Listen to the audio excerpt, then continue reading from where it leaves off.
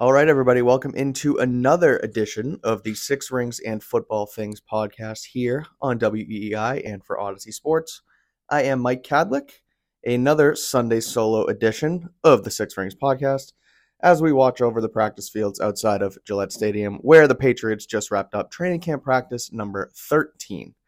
Before we get into everything that happened in the short walkthrough style session on the lower practice field, we're going to get into what the Patriots did this weekend, because following Thursday night's 20-9 loss to the Houston Texans on the game field at Gillette Stadium, the Patriots made a series of moves, mainly because they couldn't do just about anything on offense due to the fact that they had little to no performance from the offensive line and little to no performance from the running back room. So what the Patriots did on Friday night and Saturday afternoon is they signed both a running back and an offensive lineman out of the USFL.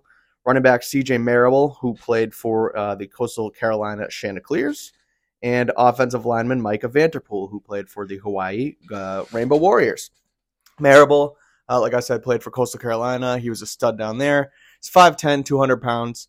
Got a quick shot with the Chicago Bears in the NFL before spending the last two seasons with the Birmingham Stallions and won back-to-back championships for the USFL. And so reading here from the Patriots press release, Marable had 1,079 all-purpose yards, 525 rushing, and 235 receiving, as well as 319 return yards, 3 rushing touchdowns, 2 receiving touchdowns. So he is a triple threat in the pass game, in the run game, and in special teams. So someone to keep an eye on as guys like Pierre Strong and Kevin Harris sort of looking to fight for jobs here after not a great performance on Thursday night. As for Vanterpool, again, Hawaii Rainbow Warriors, plays guard, plays tackle, so sort of a swing position depth piece that the Patriots can bring in after not only, like I said, the running backs didn't perform well, but the offensive line was not great on Thursday night either. So Vanterpool played for the New Jersey Generals of the USFL. I think he's 6'5", 315, started all 13 games at right guard, and was named All-Mountain West second team because of it. So, again, guys, that guy that will help out with the depth along the offensive line as we await guys like Trent Brown, David Andrews, Mike Onwenu, all those guys to get healthy. Patriots were at 90 players, however, so that brought them to 92. They had to get back down to 90, so they had to make a series of roster moves. The Patriots released linebacker Olakunle Fudukasi, which is expected. Haven't seen much from Fudukasi.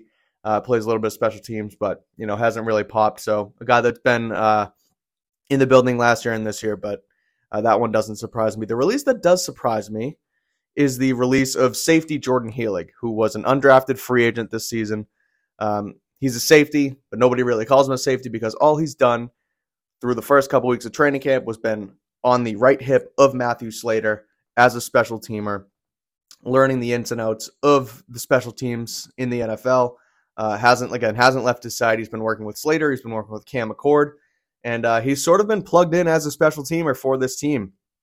So that really shocked me, the fact that they released him, cut him so quick. I figured there was other guys in other sorts of rooms, whether it be, the deep cornerback room, whether it be, one of those offensive linemen that didn't really do anything on Thursday night that you could sort of cut ties with. But instead, the Patriots decide to cut ties with Jordan Healig. So whether it's an injury that might have happened on Thursday and they figured they can cut him and bring him back, whatever the case may be, shocked that Healig is gone, but that's what the Patriots did in order to get back to 90 players. So Marable, Vanterpool in, Fudukasi, Healig out, and we roll. So that's what happened prior to today's practice. Now let's get into what happened on the actual practice field. Again, a quick walkthrough here at Gillette Stadium before the Patriots.